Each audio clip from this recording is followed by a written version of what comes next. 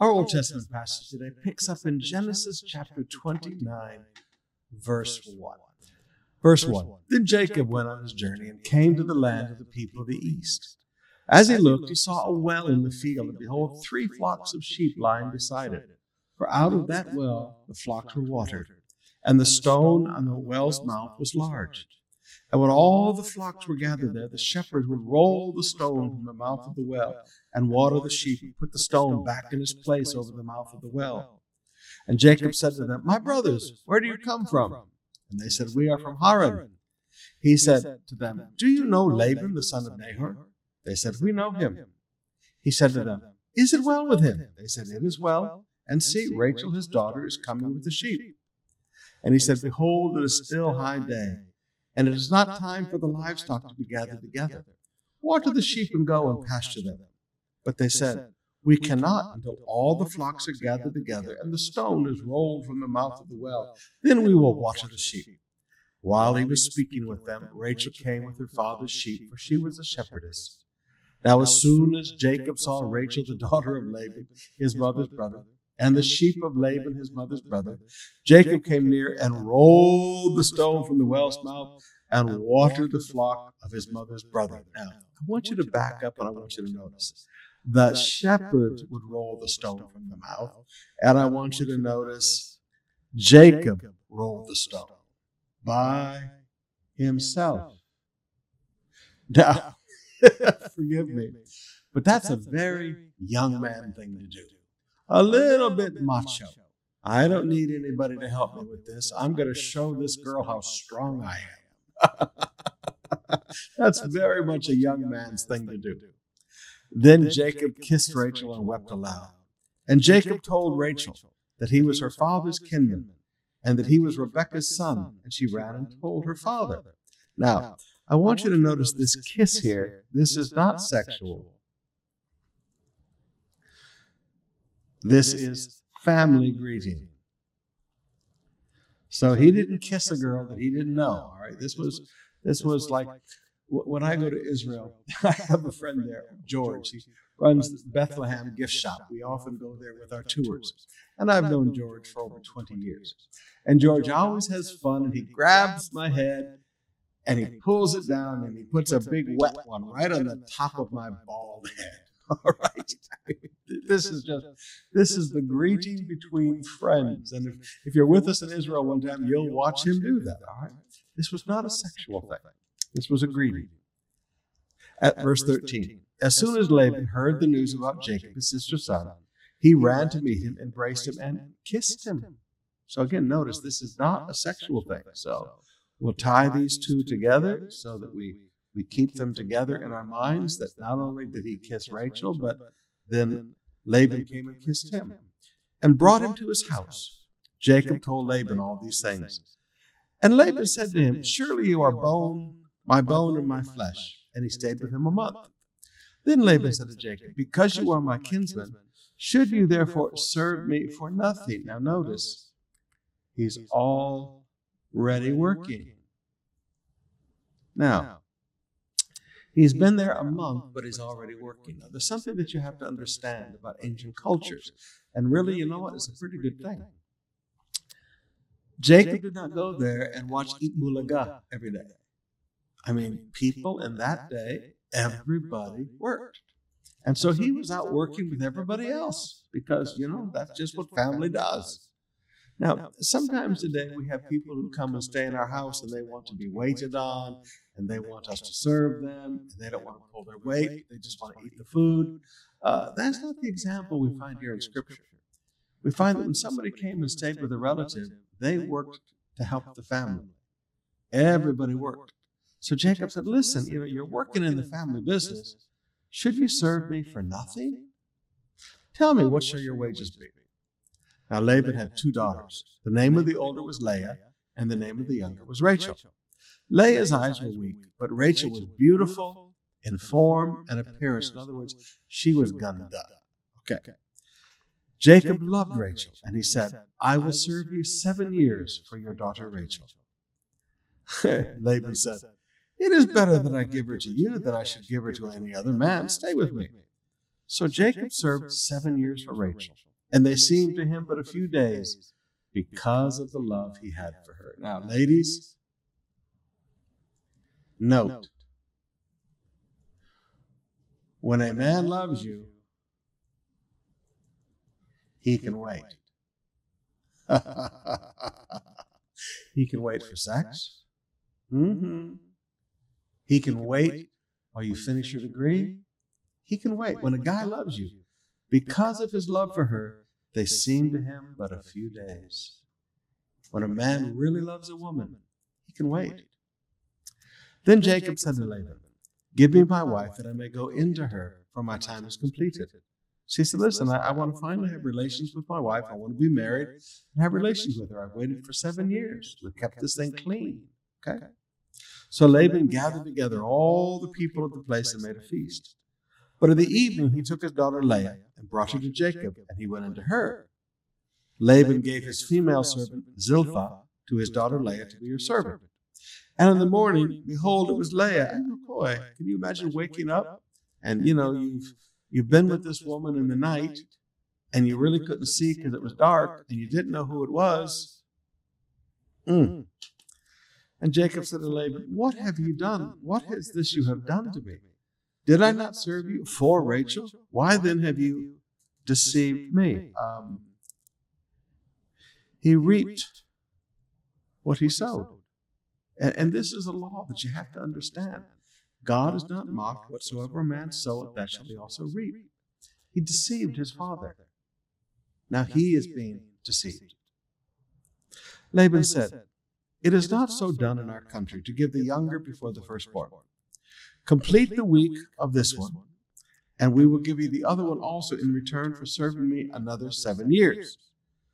Jacob did so and completed her week. Then Laban gave him his daughter Rachel to be his wife. So you have one husband, 2 sisters. Now that looks like nothing but arguments to me. Okay. Laban gave his female servant Bilhah to his daughter Rachel to be her servant. So Jacob went into Rachel also. So for 1 week, he had sex with Leah, and he lived as a husband of Leah. And then on the second week, now he had 2 wives, Leah and Rachel, and he had sex with both of them. And he loved Rachel more than Leah. Of course he did. Okay? He'd been serving for 7 years for her. And he served Laban for another 7 years. When the Lord saw that Leah was hated, he opened her womb, but Rachel was barren. Now that's one of those, put a question mark next to it. Jacob was deceived. So you look at this and you go, "Lord, is that fair?" But you know God is fair. So there's something, at least I don't understand about that. Leah conceived and bore a son, and she called his name Reuben, for she said, "Because the Lord has looked upon my affliction, for now my husband will love me." She conceived again and bore a son, and said, "Because the Lord has heard that I am hated, he has given me this son also." And she called his name Simeon. And again she conceived and bore a son, and said, "Now this time my husband will become attached to me." Now notice, my husband will love me. I'm hated. He'll become attached to me. Listen to the heart of this woman that felt so neglected. So neglected. He still had sex with her, but he had no heart for her. Then she conceived again and bore a son, and said, "This time I will praise the Lord." And she called his name Judah. Then she ceased bearing. Chapter 30, verse 1. When Rachel saw that she bore Jacob no children, she envied her sister. Okay, you've got strife between sisters, all right? She said to Jacob, "Give me children or I shall die." And Jacob's anger was kindled against Rachel and said, "Am I in the place of God who has withheld from you the fruit of the womb?" He said, "I can't cause life. I can have sex with you, but I can't cause life. Only God can give life." Then she said, "Here's my servant Bilhah. Go into her so that you may give birth, she may give birth on my behalf, even I may have children through her." So she gave to him her servant Bilhah as a wife, and Jacob went into her. And Bilhah conceived and bore Jacob a son. Then Rachel said, "God has judged me, and has also heard my voice and given me a son." Therefore she called his name Dan. Rachel's servant Bilhah conceived again and bore Jacob a second son. Then Jacob said with mighty wrestlings, I have wrestled with my sister and have prevailed. So she called his name Naphtali. Listen, look at the strife that's happening here. Look at the strife. There's no peace in this family. When Leah saw that she had ceased bearing children, she took her servant Zilpah and gave her to Jacob as a wife. Then Leah's servant Zilpah bore Jacob a son. And Leah said, Good fortune has come. So she called his name Gad. Leah's servant Zilpah bore Jacob a second son. And Leah said, Happy am I, for women have called me happy. So she called his name Asher. In the days of the wheat harvest, Reuben went and found mandrakes in the field and brought them to his mother Leah. Then Rachel said to Leah, Please give me some of your son's mandrakes. She said to her, Is it a small matter that you have taken away my husband? Will you take away my son's mandrakes? So in other words, my husband. Leah said, I was first, even though it was deception, I was first. And Rachel said, Then he may lie with you tonight in exchange for your son's mandrakes. Now, again, you look at passages like this, and you put a question mark, and you scratch your head, and you go, these two Swiss sisters swapped their husband for sex for some fruit. Grabe. When Jacob came in from the field in the evening, Leah went out to meet him and said, You must come in to me, for I have hired you. I hired you. I paid for you to have sex with me tonight, with my son's mandrakes. So he lay with her that night. God listened to Leah, and she conceived and bore Jacob a fifth son.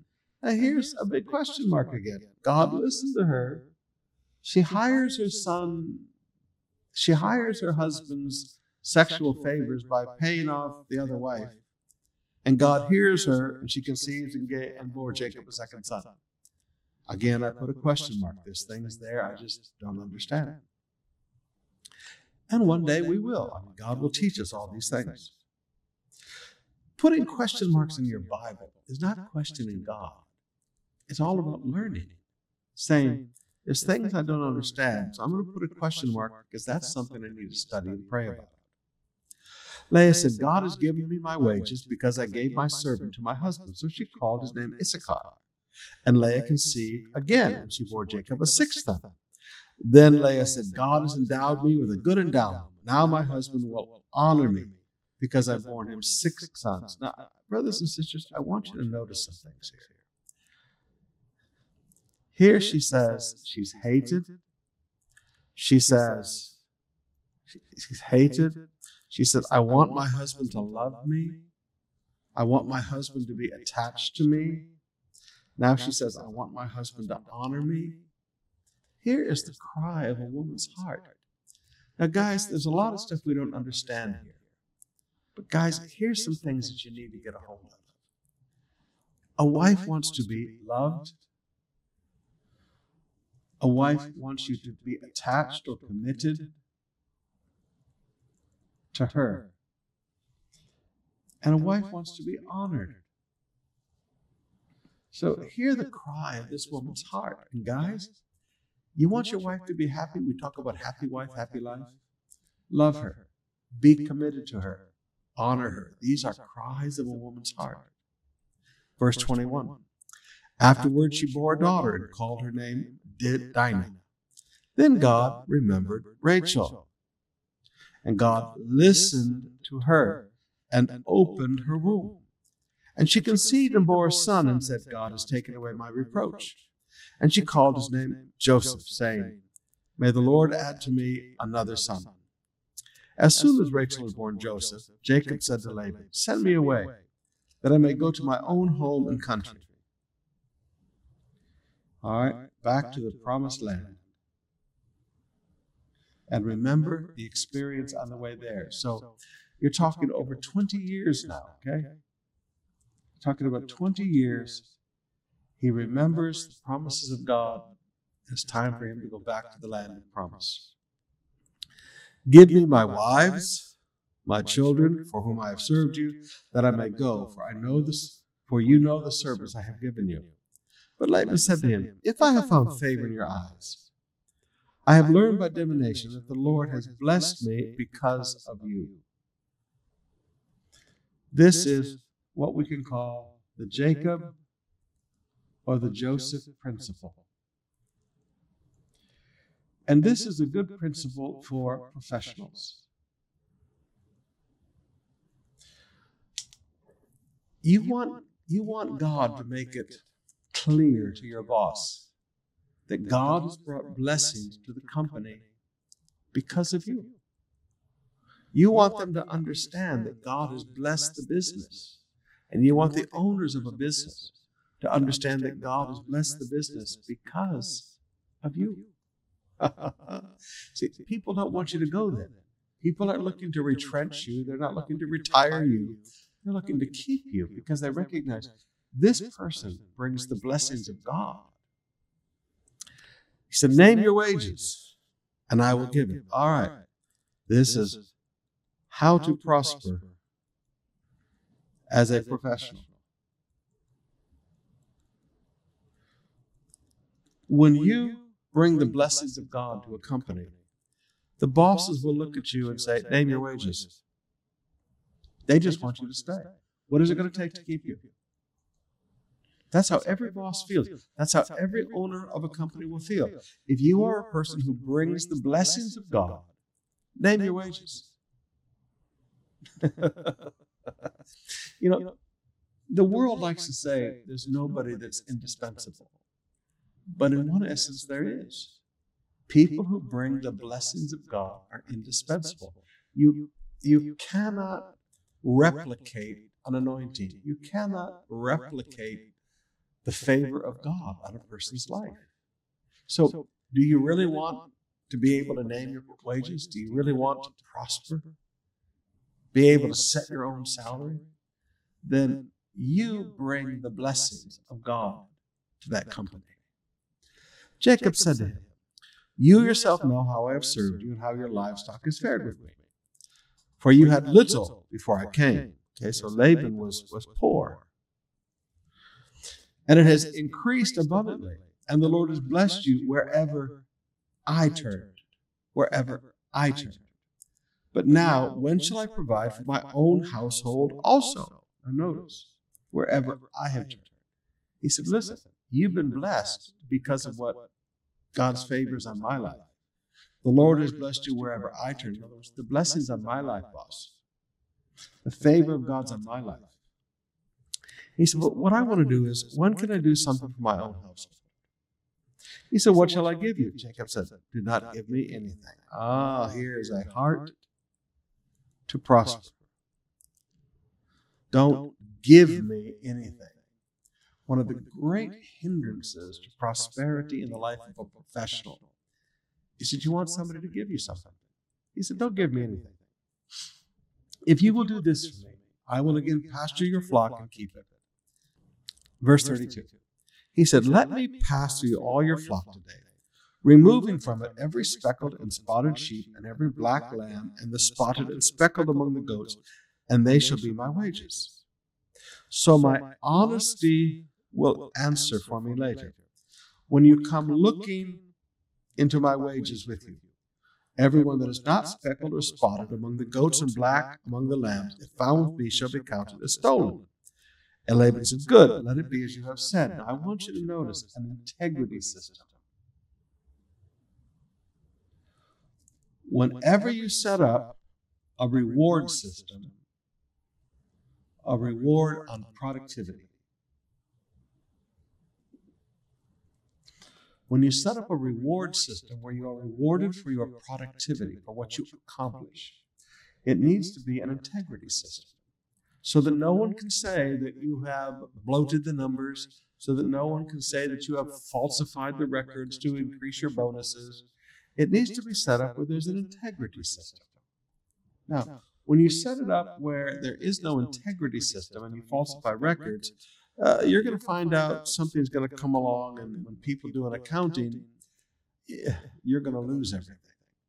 So what you need to do is have a system set up where your honesty will answer for you. Your honesty answers for you. How does honesty answer for you? By the system that you set up. Verse 35. But that day, Laban removed the male goats that were striped and spotted, and all the female goats that were speckled and spotted, every one that had white on it, and every lamb that was black, and put them in charge of his sons. All right, so now we have two herds. We have the herds of the sons, and we have the herds of Jacob. Okay? So we have the sons where we don't see the favor of God, and we have Jacob where we do see the favor of God. And he set a distance of 3 days' journey between himself and Jacob. And Jacob pastured the rest of Laban's flocks.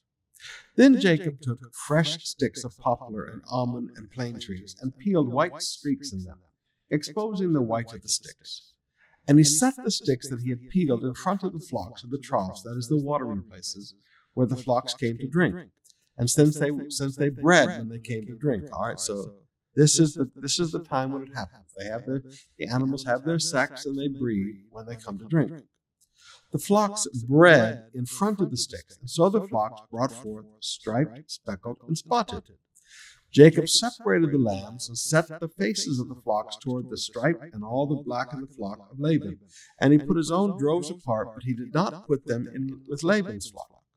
Whenever the stronger of the flock was breeding, Jacob would lay the sticks in the troughs before the eyes of the flock, that they might breed among the sticks. But for the feebler of the flock, he would not lay them there. So the feebler would be Laban's, and the stronger Jacob's. Thus the man increased greatly and had large flocks,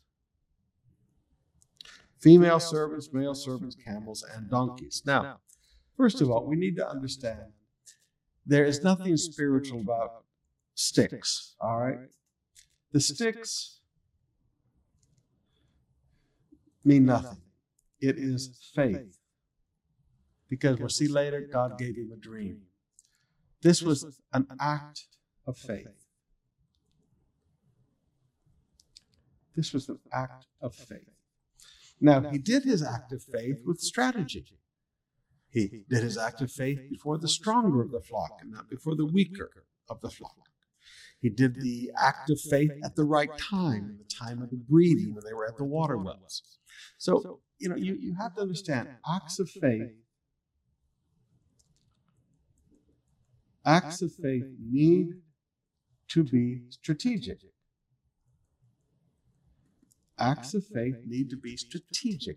They need to be done strategic time, and they need to be strategic situation with the stronger animals. And this is how a man went from nothing to great wealth. God showed him a plan. He did these acts of faith strategically, and he saw great wealth transfer to his life.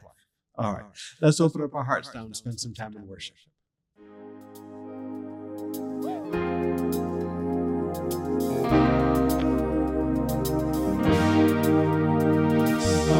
Last night with a heavy on, woke up and feeling lonely. This world got a way of showing me. Some days it'll lift you up, some days it will call your bluff. And most of my days I ain't got enough. 'Cause all I know is you're my only hope. Woo! When I'm up and I'm down, when the wolves come around, when my feet hit the ground, I just need you on my darkest days. When I'm losing faith, tell me, though it ain't gonna change, I just need you. Hey.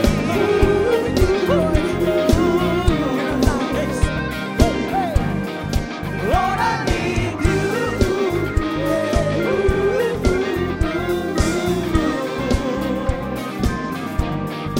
I just need you. You go walk through the valley of the shadow of death.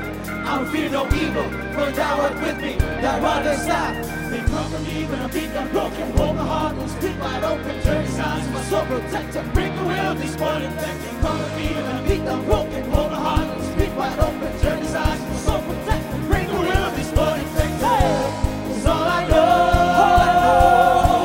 is you're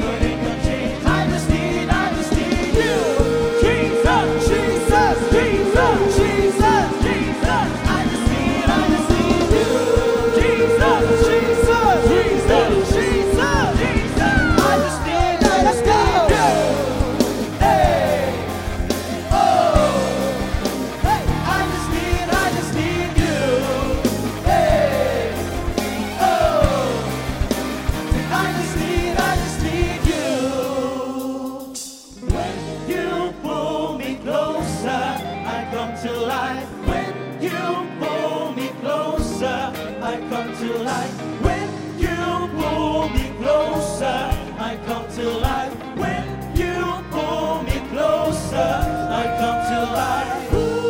When I'm up, when I'm down. When my feet hit the ground. When my feet hit the ground. On my darkest place. On my darkest place. No, it ain't gonna change ya. No, it ain't gonna change. Woo! When I'm up, when I'm down. When the wolves swim around. When my feet hit the ground. I just need you. On my darkest day. When I'm losing faith. No, it ain't gonna change. I just need you. Jesus, Jesus, Jesus, Jesus, Jesus. I just need you. Jesus, Jesus, Jesus, Jesus, Jesus. I just need. Let's go. Hey, oh, hey. I just need you. Hey, oh, hey. I just need you. Hey, oh, hey. I just need you. Hey, oh, I just need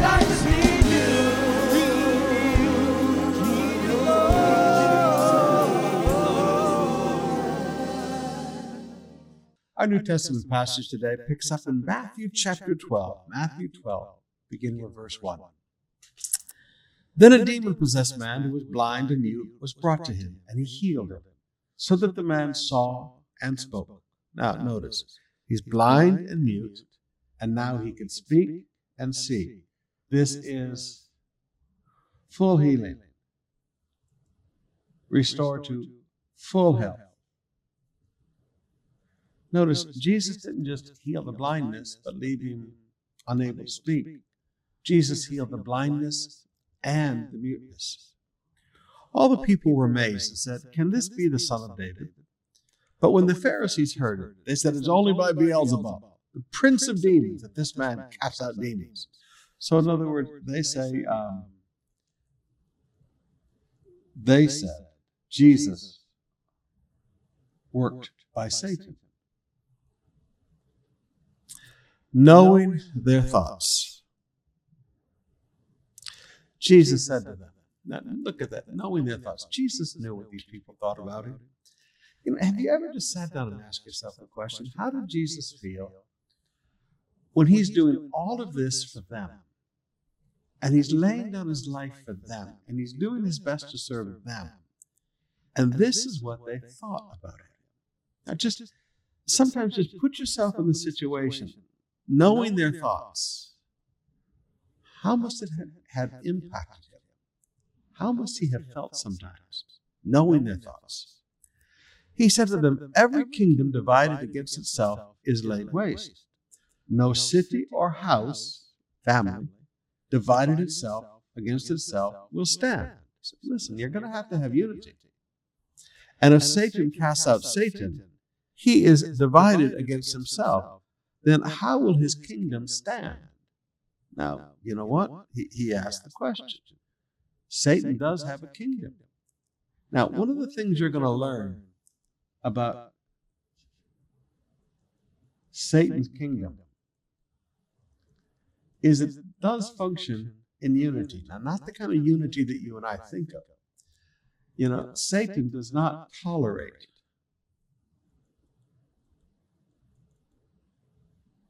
dissent. Satan does not tolerate dissent. One of the things you're going to learn is that sin is very intolerant. Let me say that again. Sin is intolerant. Sin demands conformity. Satan's kingdom demands conformity. And if I cast out demons by Beelzebub, by whom do your sons cast them out? Therefore they will be your judges. But if it is by the Spirit of God that I cast out demons, then the kingdom of God. What is the kingdom of God? The authority of God has come upon you. Or how can someone enter a strong man's house and plunder his goods, unless he first binds the strong man?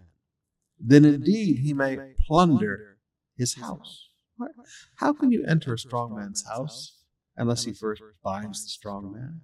Now, you know what? That's one of those verses I have a few question marks about.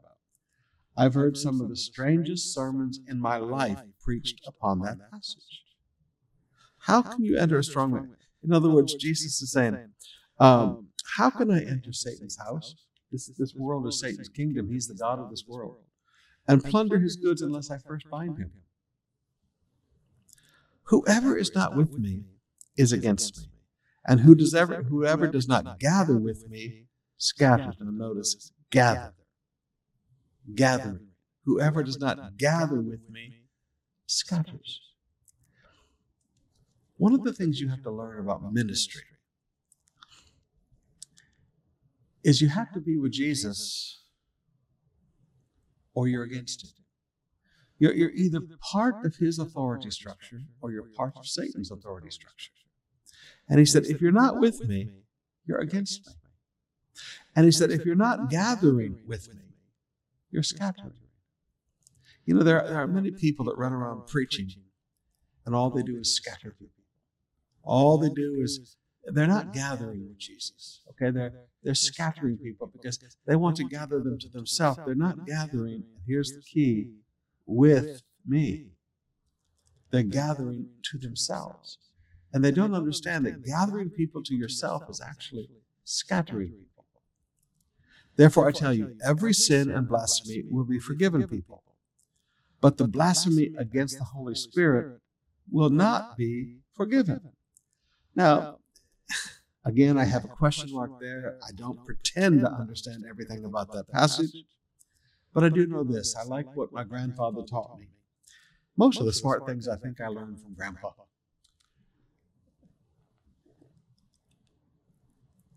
You say, Pastor, how can I know if I've blasphemed the Holy Spirit? Are you still feeling conviction? Well, yeah. Well, then you haven't blasphemed the Holy Spirit because it's the Holy Spirit who convicts you. I think you'll find that when you have blasphemed the Holy Spirit, there's no more conviction.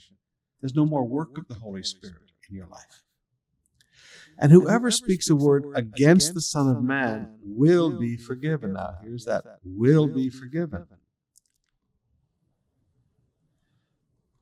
But whoever speaks against the Holy Spirit will not be forgiven. So here's twice we see not forgiven.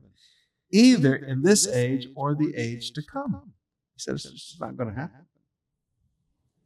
Now, speaks a word against the Son of Man. Jesus, you're casting out demons by Satan. Jesus, you're full of the devil. Jesus, you're a false prophet. He said, whatever you speak against me will be forgiven. Jesus is amazing, all right? Now he continues. Either make the tree good and its fruit good, or make the tree bad and its fruit bad. For the tree is known by its fruit. So the tree is not known by its appearance, but by its fruit. What does it produce? Now he continues. He said, you brood of vipers, how can you speak good when you're evil? For out of the abundance of the heart, the mouth speaks. Now, folks, this is not just a principle of faith. This is a principle of heart. Not just a principle of faith. Yes, if your heart is full of faith, out of the abundance of the heart, your mouth speaks faith. But when your heart is full of evil, out of the abundance of your heart, your mouth speaks evil. You know, I sat down with a young pastor one time, and he was always preaching, just hellfire, brimstone, condemnation. Everybody's full of sin. Everybody's going to hell, yada, yada, yada, yada. You know, everybody's wicked. Everybody's nasty. Everybody, just full of it. Every preacher in the world is backslidden and a false prophet. You know, you name it. This guy was just so full of it. And I sat down with the young man. He came to a conference and came up afterwards and said, Pastor Summerall, I want to talk to you about your doctrine. And he starts chewing me out and saying all kinds of things. And I listened to him for about 15 minutes. And I said, now, young man, I've listened to you for 15 minutes. Is that correct? He said, I don't know. I didn't count. I said, I did. I've endured 15 minutes of you. Now, you sit here and you listen to me for 15 minutes. And I've made notes. All the things he was accusing all the other preachers of. And basically, I showed him that the guilt and condemnation of his own heart is what was causing him to speak it. I said, you believe that you're false. That's why you call everybody else false.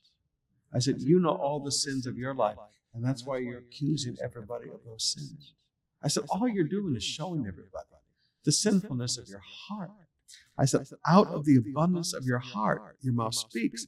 When your heart is full of evil, when your heart is full of sin, I said, your heart is full of bitterness, your heart is full of anger, your heart is full of sexual immorality, your heart is full of greed, your heart is full of envy. And I said, because of that, everything that comes out of your mouth represents that. Now, he looked at me, and I will give this young man this. By about 12 minutes into my 15 minutes, because I timed myself, because I only asked him for 15 minutes, and I really didn't believe he was going to stick it out.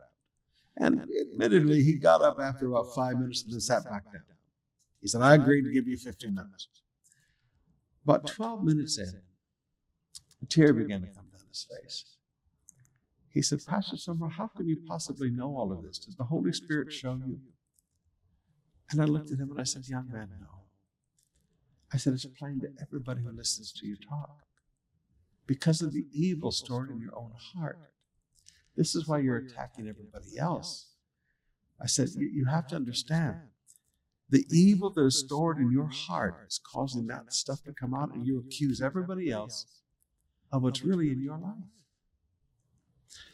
Now, I would not tell you that day the young man completely got right with God, but I would tell you within about 3 or 4 months, that young man contacted me by email. And he said, Pastor Summerall, it's really taken me a while. But he started counseling with another pastor that I knew in his city. And I'd recommended, and I called my friend. I said, please help this young man. I said, the hand of God is on his life, and he's got a bunch of stuff in his heart that's wrong. And so this wise old pastor had sat down with him. This man who helped me a lot also. And after, several months, the young man sent me an email and said, Pastor Summerall, I want you to know what a different man I am. He said, I had no idea how happy you could be in the ministry. He said, but I'm happy now. And he said, my sermons are so different. And he said, now my church is growing. I said, good. I said, sometimes you just got stuff in your heart. And I said, now you got that stuff out of your heart. And you got good stuff in your heart. I said, you've been listening to my friend. And I said, this guy is more than a friend. This guy is a man who's helped me a lot. I said, I'm not sure. He calls me friend, but I would call him more a father in the faith. I said, you've been listening to him, and you've been studying with him. And I said, he's helped fill your heart with good things. Now, good things. When you stand up and preach, good things come out of your mouth, and it helps the people. Now, this is what Jesus is trying to teach. He said, a good person out of the good treasure brings forth good. And an evil person out of his evil treasure brings forth evil. So you can have evil treasure, or you can have good treasure. Now, I want you to notice, both of them are called treasure. Both of them are called treasure. Things that are valued. Things that are valued. You value this attitude. You value this principle. You value this attitude. I'm sorry. You've got that treasure in your heart. It says, out of that treasure comes forth evil. Comes forth division. Comes forth strife. Comes forth condemnation. Yeah. I tell you, on the day of judgment, people will give an account for every careless word they speak. Now, that's one of what I call one of those scary verses. On the day of judgment, people will give an account for every careless word they speak. That's a scary verse. I've sat around and listened, and I've watched people sit around and just, some people just shoot their mouth off because they want everybody to listen to them. And so they sit around with people and they shoot their mouth off, and people are interested because they're telling scandalous things. They're lying, and it seems to motivate these people to tell even more scandalous things that are all lies. Then they kind of stand behind those lies. But they don't understand. One day, every careless word you'll be held accountable for. Now, again, I've watched people do this.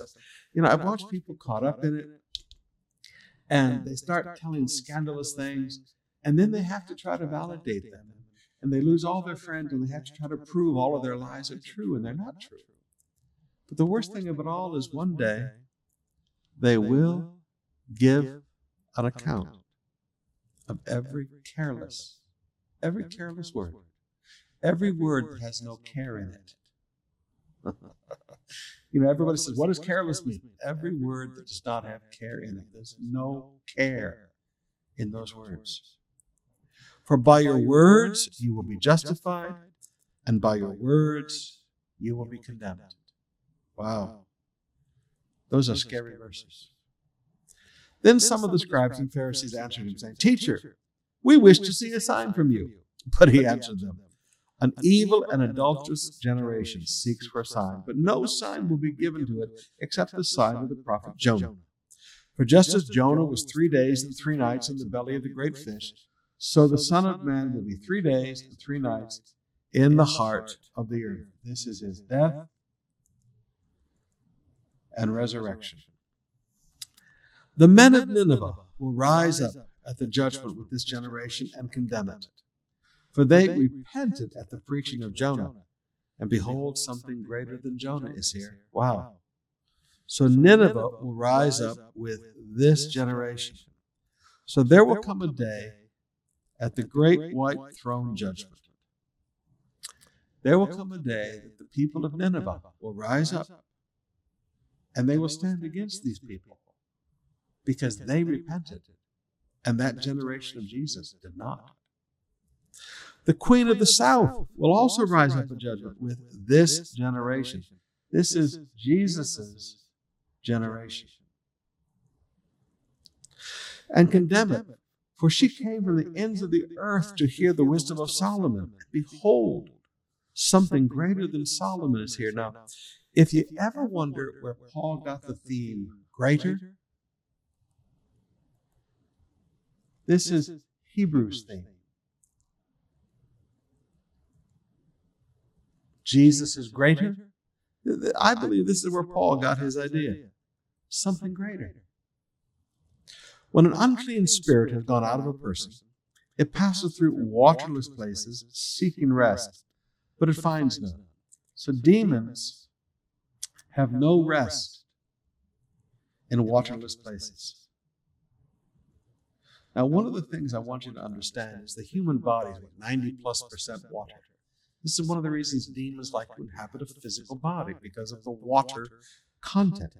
There's something about the torment that a demon feels separated from God, that water gives it rest. So you don't find demons hanging out in deserts. You find demons near water. Then it says, do you remember where the demons were? Right there around the Sea of Galilee. Then it says, I will return to my house from which I came. And when it comes, it finds the house empty, swept, and put in order. All right.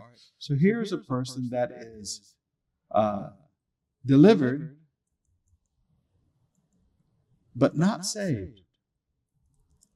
You see, if a person delivered, and maybe they're even religious because the demon is out, so they're delivered. They're swept and put in order, so all right, maybe they become religious. They're starting to live right and act right. Then it goes and brings with it 7 other spirits more evil. So demons have levels of evil. And they enter and dwell there. They enter and dwell there. And the last state of the person is worse than the first. Now, I want you to notice that when you cast a demon out of somebody, if you don't get them born again so that Jesus lives in them and they become the temple of God and the temple of the Holy Spirit, they're empty. Now, the beautiful thing is when you cast a demon out of somebody and they get born again, God lives in them. There's no room for demons anymore. Demons can only enter an empty house. And when you're born again, you are not an empty house. But again, notice 7 other. They go get 7 more demons and say, listen, I want some company this time. While he was still speaking, and again, notice he speaks of his own generation, this generation again. While he was still speaking to the people, behold, his mother and his brothers stood outside, asking to speak to him. But they replied to the man who told them, But he replied to the man who told him, who is my mother and who are my brothers? Stretching out his hands to his disciples, he said, here are my mother and my brothers. For everyone who does the will of my Father in heaven is my brother, my sister, and my mother. Notice, not father, brother, sister, and mother. So in other words, Jesus said, whoever does the will of the Father in heaven is family. Whoever does the will of the Father in heaven is family. Many years ago, when Sister Bev and I first came to the Philippines, we walked away from our family.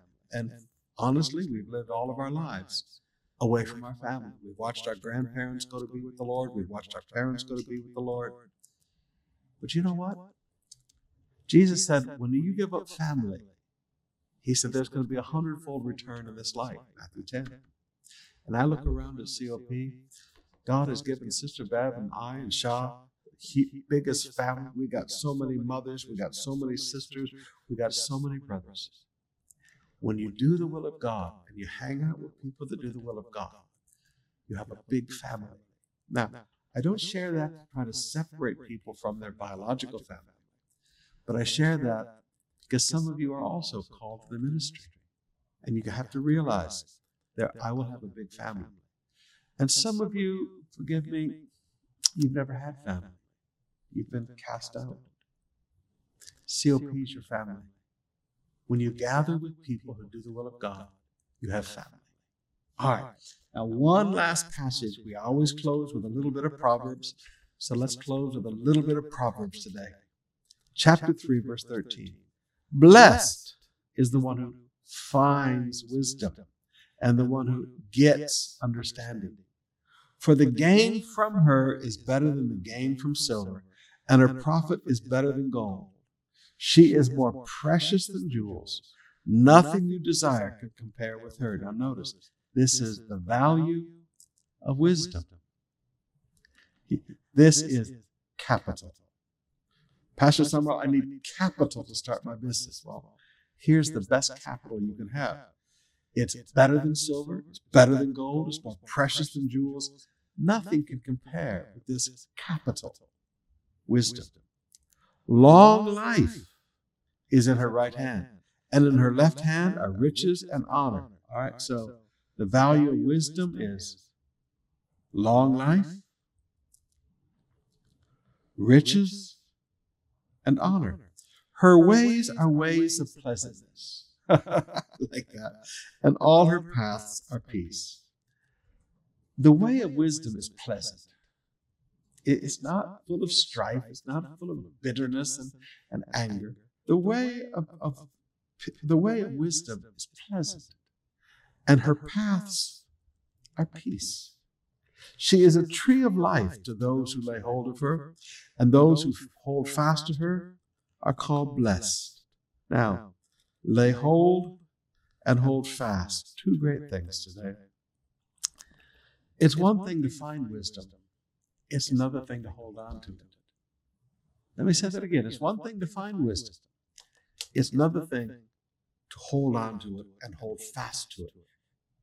Only by holding fast to it do you get all these benefits. All right. We'll see you tonight, 7 o'clock, as we continue.